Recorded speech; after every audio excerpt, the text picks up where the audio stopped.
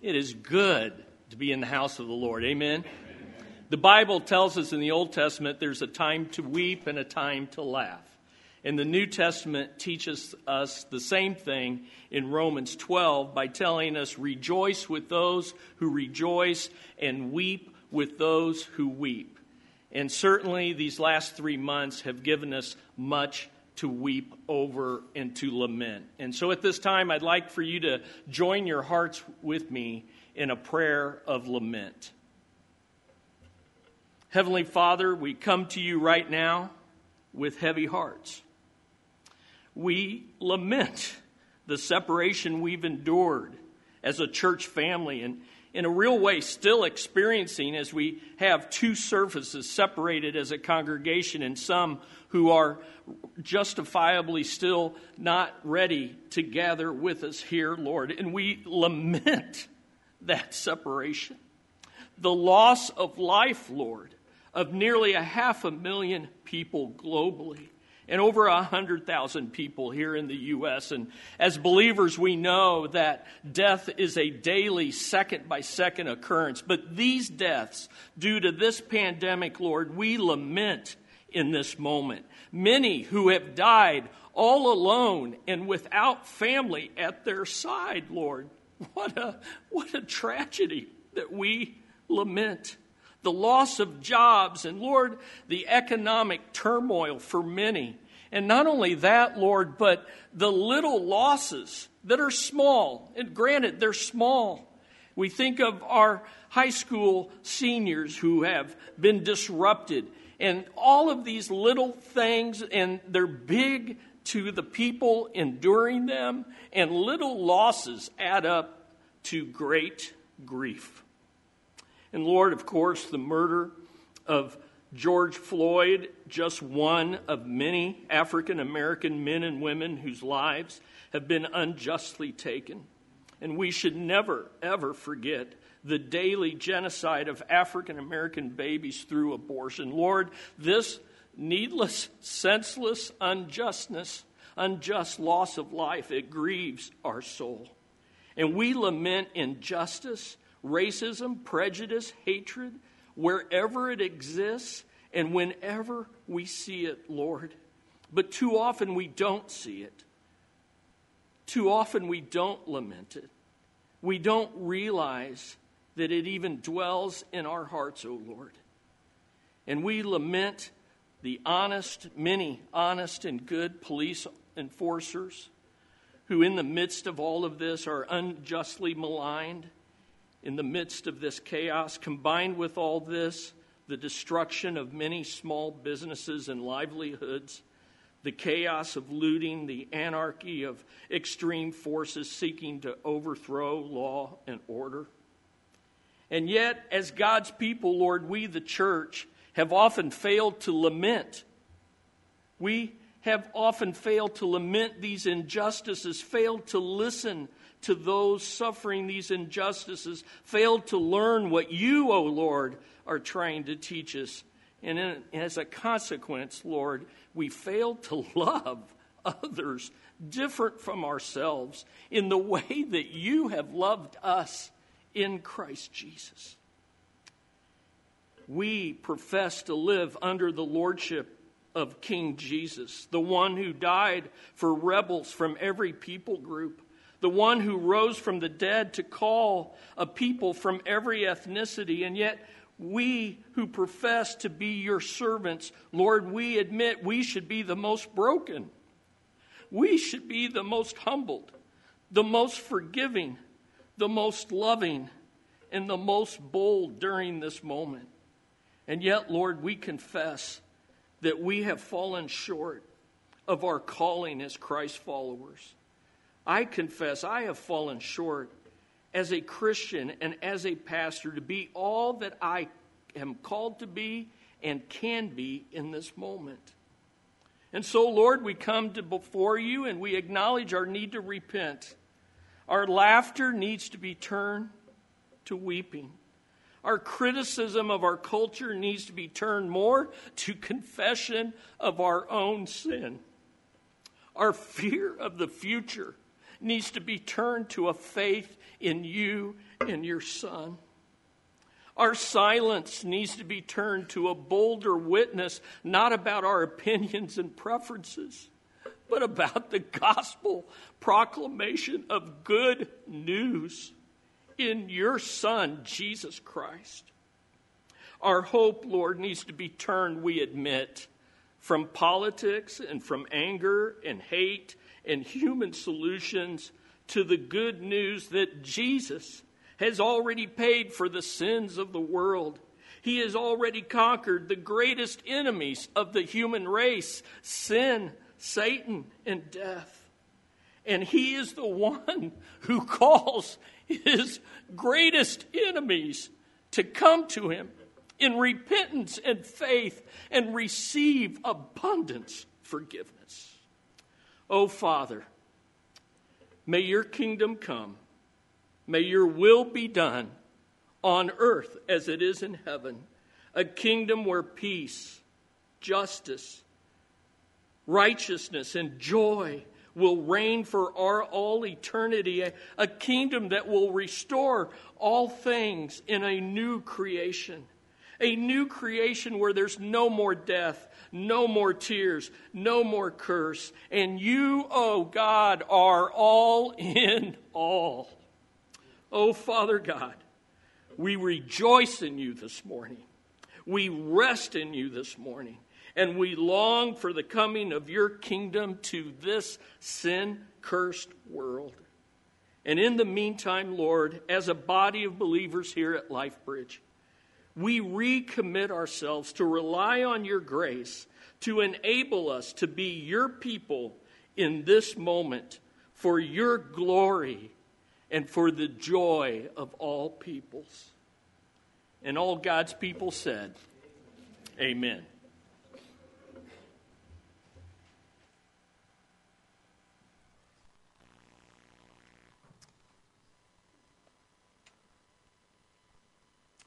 As we gather here this morning for our first service back,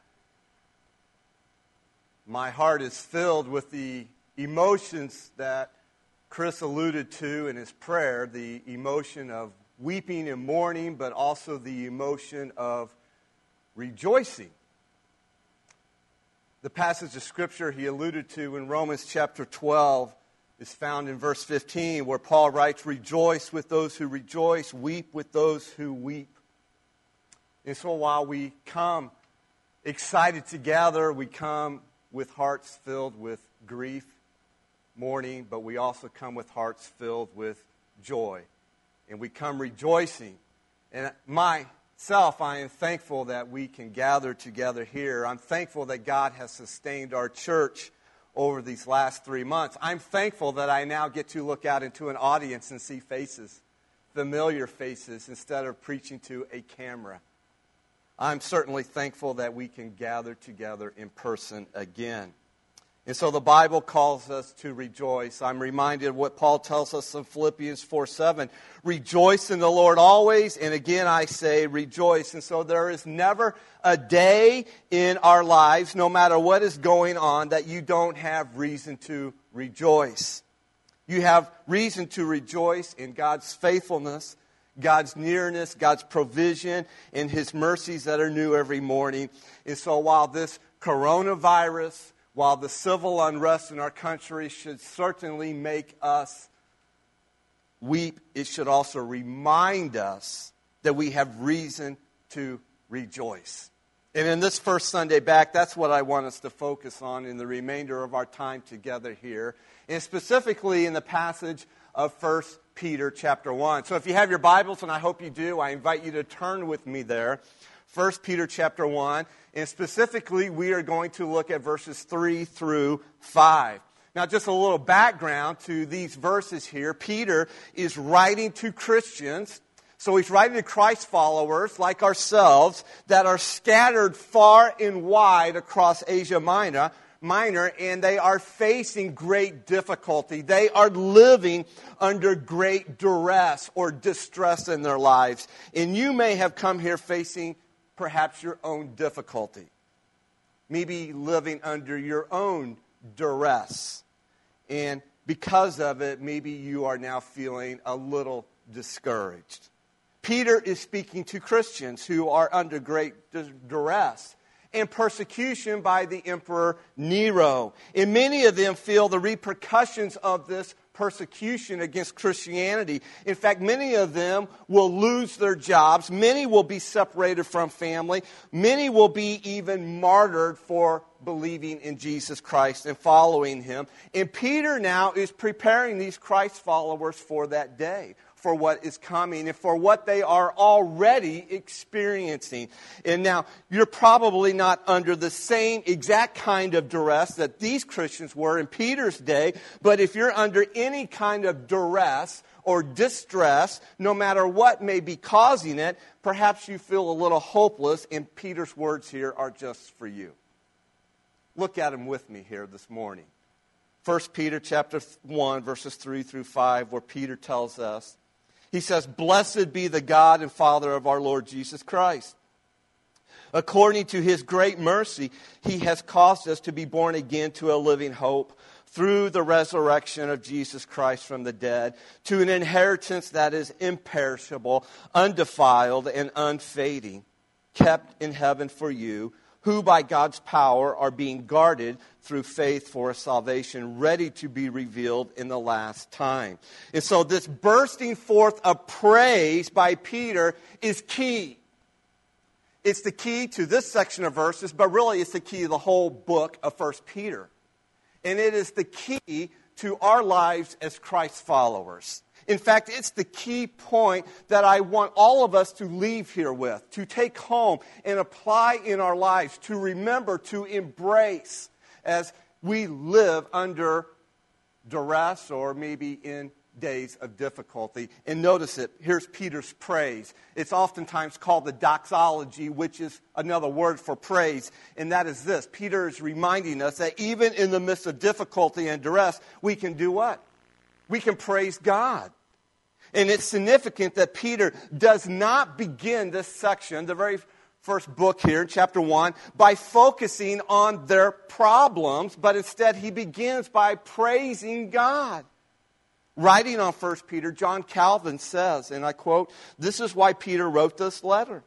The main object of this letter is to raise us above the world, in order that we may be prepared and encouraged for the battle of our spiritual warfare. For this purpose, the knowledge of God's benefits is of great help. For when we appreciate their value, all other things will become worthless." In other words, if you're going to live the Christian life, if you're going to face the various difficulties in this life, then you need to know what you have been given in Jesus Christ. And that's exactly what Peter does for us here. He wants us, he wants you to make sure that you know exactly what God has given to you in Christ, because it makes all the difference in the world as a Christ follower. Now, let's be honest. When you have a big problem, the temptation is to be what? Is to be caught up in that problem. It dominates your mind. You may even start obsessing about it and thinking it's the worst thing you've ever encountered in your life. But over and over again, what does the Bible always encourage us to do? And that is to put your problems in comparison to our God. Don't deny our problems. Certainly don't deny that our problems are even great at times, but put them in perspective by comparing them to our great God. And so here's Peter talking to Christians who are facing great difficulty. They are living under great duress. And he says to them, listen, the first thing that we need to do when we wake up each and every morning is we simply need to stop and acknowledge our God. We need to praise Him. And so Peter starts with praise. He starts with this doxology, which reminds us that it is always time to give praise to God, and that there's never a time when we as Christians can't give praise to God, even in the midst of difficulty and duress. As one pastor writes, it's instructive that a letter written to help Christians coping with persecution would begin with a doxology. In a day when so many people respond to personal pain and suffering by questioning the existence, sovereignty, or kindness of God, isn't it interesting that Peter responds to those kinds of challenges by praising God? So the key point, listen, if you don't take anything else home, take this home with you, is it's always time to do what? To praise God. Listen, no circumstance in your life can undercut the worthiness of God to be praised, whether it's injustice in the streets or it's a virus in our world. Our circumstances will change, but our God is unchangeable. And so no matter what is happening in your life, or even in our cities or across our country, our God is still worthy to be praised. And so when you face difficulty and duress, know this one truth. You can praise God. And here's why. Because our praise is not rooted in our circumstances, but rather it is rooted in who our God is, and that never changes. In fact, notice this in your notes coming up on the screen. Praise is grounded in God's mercy shown to you, not the circumstances surrounding you. Peter writes in verse 3, look at it again. He says, "Blessed be the God and Father of our Lord Jesus Christ." And then the very next phrase is what? According to His great mercy. Peter's praise is rooted in God's mercy shown to us, poured out to us. And so biblical praise is never rooted in our circumstances. If it were, it would go up and down, right? You would never praise God if you just watched the news all the time. All right? And so sometimes we just need to turn off the news so that we can turn up the praise. Praise is never rooted in our circumstances. Biblical praise is rooted in who God is and what God has done for us. That's what enables us to praise God in every circumstance. In other words, we might say it this way: we are redeemed to praise. We are redeemed as Christ followers, as a body of Christ, as a body of believers, to praise God all the time. Why? According to His great mercy that He has shown to us. And then Peter goes on in these 3 verses here, and he tells us why. He gives us 4 reasons why we can rejoice and praise God even in the midst of difficulty and duress. Notice the first reason why we can praise God: because of our new life in Christ. Peter writes in verse 3, "Blessed be the God and Father of our Lord Jesus Christ. According to His great mercy, He has caused us to be born again." Now, let us not just glance over that, but let us stop and ponder that. You can praise God because He has given you a new life. And now you are a new person in Jesus Christ. To use Paul's language in Ephesians chapter 2, you were what? Once dead in your trespasses and sins. Dead spiritually speaking. But God, who is rich in mercy, made you alive in Jesus Christ. And so we are now given new life when we repent of our sin and we come to Christ in saving faith. New life is granted to us. What a wonderful gift God has given to us. Remember the story of Nicodemus? The Pharisee Nicodemus in John chapter 3. Nick was a Pharisee, and he is seeking answers about eternal life. And so he goes to the one who he knows has the answers, and that is none other than Jesus Christ. And Jesus tells him that unless a man is born again, he cannot, will not, shall not see the kingdom of God. Now, Nick didn't catch it at first, and so he asked the most obvious question: Jesus, can a man really go back into his mother's womb? Nick thinks he's talking about this physically, and he's not. Jesus sets him straight and tells him that just as we are born physically, so we must now be born again spiritually. And notice again how Peter puts this. He says that God is the one. God has caused us to be what? Born again.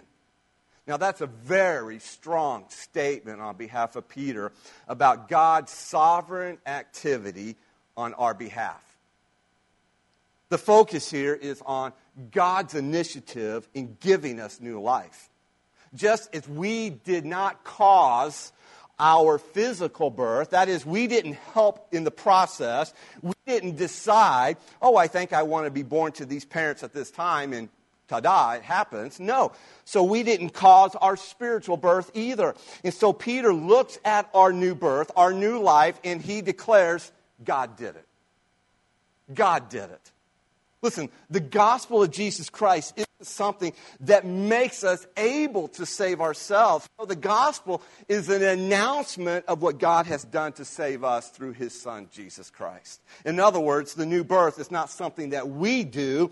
It's something that God gives to us. And I love the way John Blanchard puts it. He says, Christianity is not making a new start in life. It's receiving a new life to start with. And this new birth is a gift from God according, Peter says, to what? To God's mercy. Our new life, understand, it flows from the heart of a merciful Father. Paul reminds us of this in Ephesians 2, 8, 9. You're familiar with those verses where he says, for by grace you have been saved through faith, and not of yourselves. It is the gift of God. And that gift comes from a heart of a merciful Father. It's not by our works. Why? Lest anyone should boast. And so we boast not in ourselves for our salvation, but rather we boast in our Heavenly Father. We boast in Jesus Christ. We boast in what he has done. We praise him for his mercy shown to us in Jesus Christ.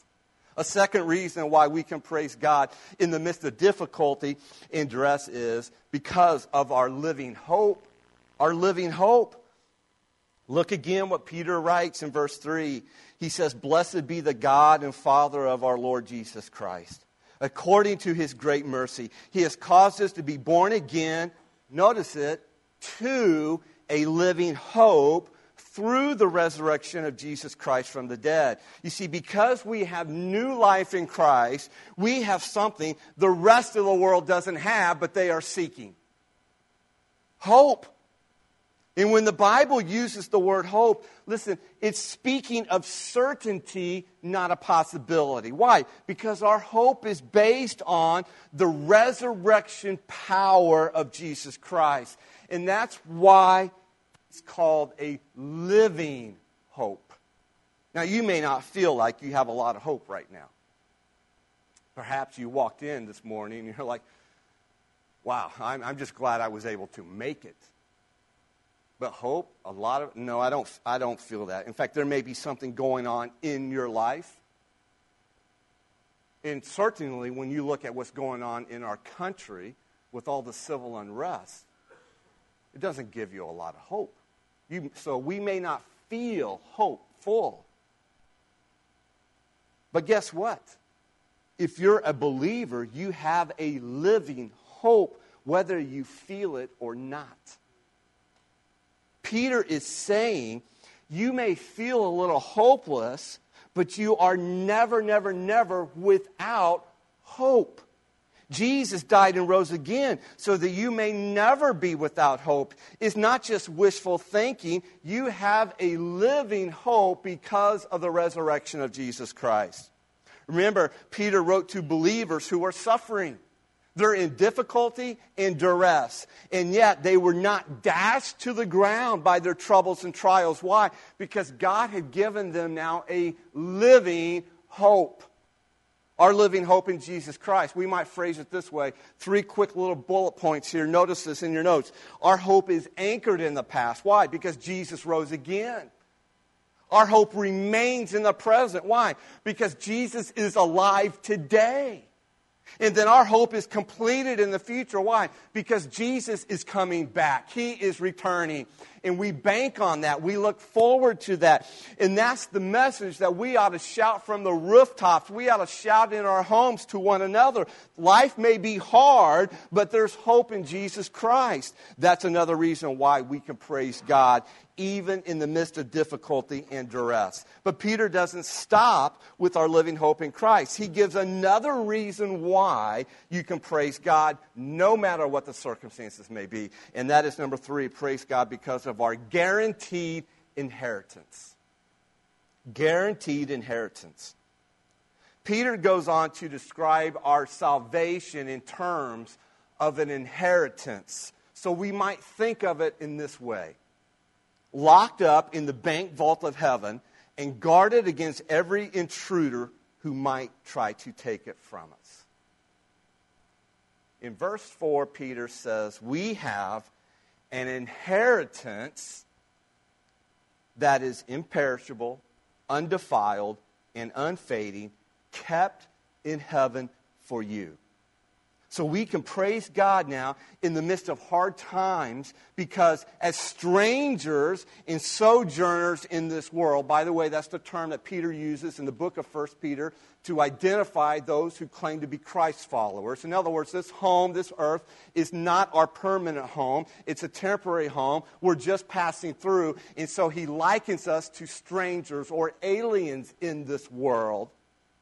We have, Peter says, to those of us who are Christ followers, we have a guaranteed inheritance waiting for us in heaven. In other words, it's guarded by the surveillance of God Almighty. Now think about an inheritance for a moment. An inheritance is almost always, in fact, the very nature of the word, definition, it is a gift. And that is, because it's a gift, you can't earn an inheritance.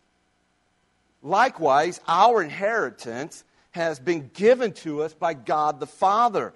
Now, sometimes when parents die and leave an inheritance, what do the children do? They blow it, but before they blow it, they fight over it. All right? They fight over it, then they blow it. As if they did something to earn that inheritance. I sometimes, a few years back, you don't see it so often now, the bumper sticker that you sometimes would see on motorhomes that says, we're spending our children's inheritance. Well, this is one inheritance your parents can't spend. For that we say hallelujah, right? And then Peter actually describes our inheritance with 3 different words. Notice this quickly here. The first word, he says, it's imperishable. It means it's not able to be destroyed. That is our inheritance. Nothing can ruin our inheritance because it is free from death and decay. It can never perish.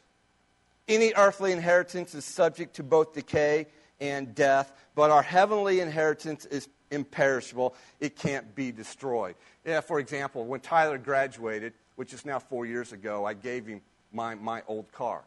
I said, Tyler, here's your graduation present. This is yours. Well, 4 years later, he's having problems with that car. It doesn't look quite as nice anymore. Why? Because it's temporary. It's not guaranteed by anything.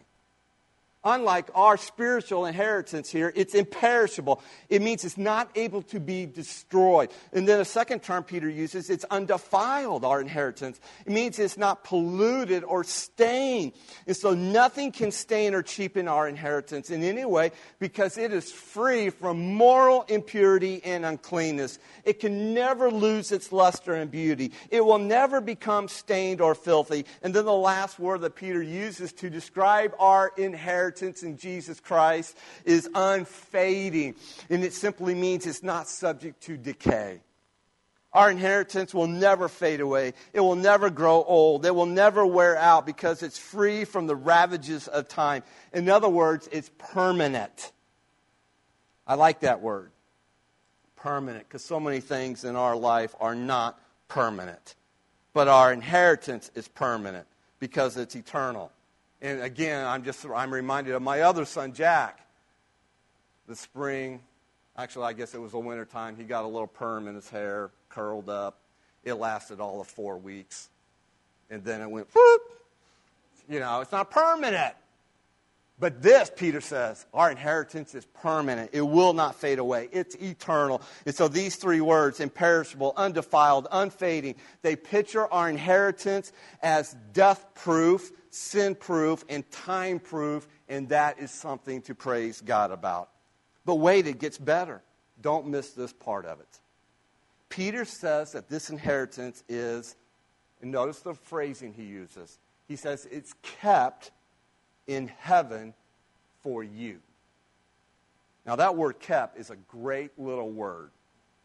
It can also be translated as reserved, and it means to watch over, to take care of, to guard against loss or injury by keeping an eye on that which is being guarded. And in this case, it's referring to God Almighty as the one who is keeping an eye on your inheritance in Christ. In other words, He is the one who keeps it safe. God is the one who reserves it for us in heaven. You ever bought reserved seats at the K? Royals, go watch a Royals game. You got reserved seats, you got your tickets. And when you get there, you're like, somebody's in my seat. What are they doing sitting in my seat? Do they not know where their seats are? And so what do? You pull out your tickets and you hold it in front of their face and go, listen, these are my seats. See, I got a ticket here that says reserved seating right here. Seat 1, 2, aisle section here at the K on this date. This proves these are my seats, not your seats. Well, you politely leave. Shoo. Most of the time, that's just a little irritating when that happens. Sometimes it's awkward, and at worst, it can maybe lead to a confrontation because they don't want to leave. Well, listen, that's not going to happen when we get to heaven. Our inheritance is guaranteed. God is not going to look at you like, now, what did you say your name was? I kind of forgot about that. No. Listen, God gives us a reason to praise Him, especially in this living, chaotic, hostile world, because we have a guaranteed inheritance. The last reason Peter gives why we can praise God is we can praise God because of our divine protection. Our divine protection. Peter assures us that we will certainly receive our inheritance, and the reason for this confidence is found in verse 5, where Peter writes, who, by God's power, are being guarded through faith for salvation ready to be revealed in the last time. Now, the word guarded is a military term, and it means just what you would think it means. To guard, to protect, to keep. And the verb tense means that we are constantly being guarded by God. And so Peter, by this very truth now, is assuring us that nobody can steal your salvation from you. Nobody can snatch you out of the hands of God the Father.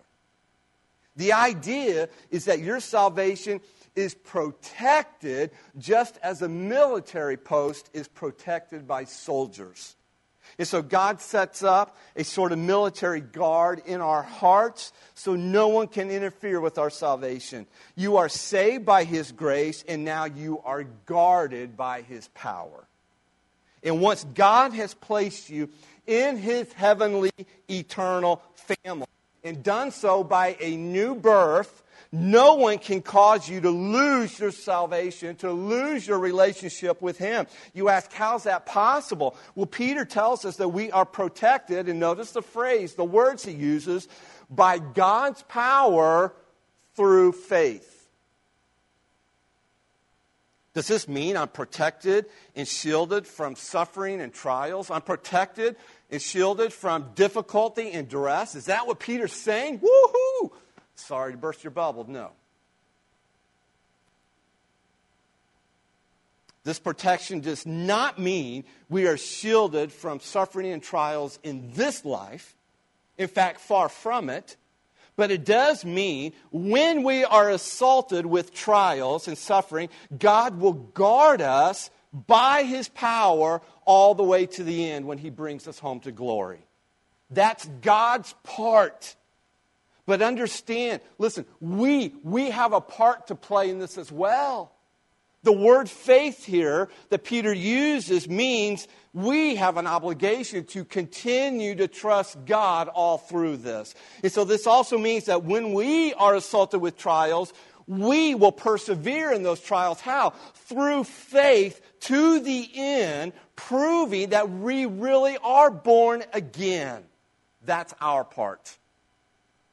We are saved by God's grace through faith. And now our salvation, listen to me, Peter says, it will be completed by God's power through faith.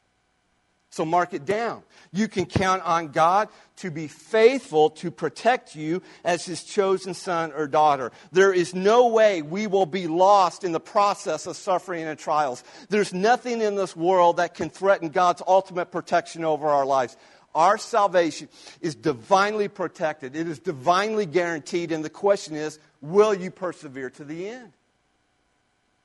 By continuing to trust God in the midst of difficulty and duress. Now, perhaps you're thinking, man, this sounds really good, Bruce. But I'm just not sure that I have enough faith to cling to God and to persevere in the midst of hard times. Listen, this is where it gets really good. Understand, even our faith is a gift of God. God will preserve our faith through suffering and trials. God will fortify believers in Christ so that they will persist in faith and hope until the day we obtain our inheritance. That's why we can praise God even in the midst of difficulty and duress. That's how great our salvation is. And that's what Peter is bringing out in this very beginning of the book. To these Christians who are under great difficulty, under great duress, which, let's be honest, some of us, if not all of us, are the same way. We face difficulty and we live under duress as Christ followers. It is only going to get worse as the end draws near. But we have this great salvation in Jesus Christ. Listen, we have new life in Christ. We have a living hope in Christ. We have a guaranteed inheritance in Christ. And we have a divine protection in Jesus Christ. You want to know how to live in this chaotic world in the midst of such civil unrest? It's right here. This is the secret. This is the secret. Start each day praising God for His great mercy shown to you in your great salvation. Listen, if Peter were standing here in my place right now before you, here's what he would say to all of us this morning. Peter would say, listen, be prepared. Hard times are coming. In fact, they are already here. And some of you are in the midst of those difficulties and living in duress. And then Peter would remind us, he would say, remember what God has done for you, though. He caused you to be born again. He has given you a living hope, and your future is eternally secure because it rests on God Himself. And so start each day praising God for His great mercy that is shown to you in your great salvation. Because no matter what difficulty you're facing, no matter what duress you are living under, Peter would say, you can join me in praising God. Join me in saying, blessed be the God and Father of our Lord Jesus Christ. It's Peter's praise. My question to you is it your praise this morning? Do you start each day with a simple praise to God? It's the secret to living in this chaotic world of ours. Start your day with praise. You have much to praise Him for in our great salvation. Let's pray. Heavenly Father, thank you. Oh, we thank you and we praise you that we can once again gather together for worship. Thank you for this time in your word and reminding us that we always have reasons to rejoice. Receive our praise even now as we acknowledge your great mercy at work in our lives. In Jesus' name we pray.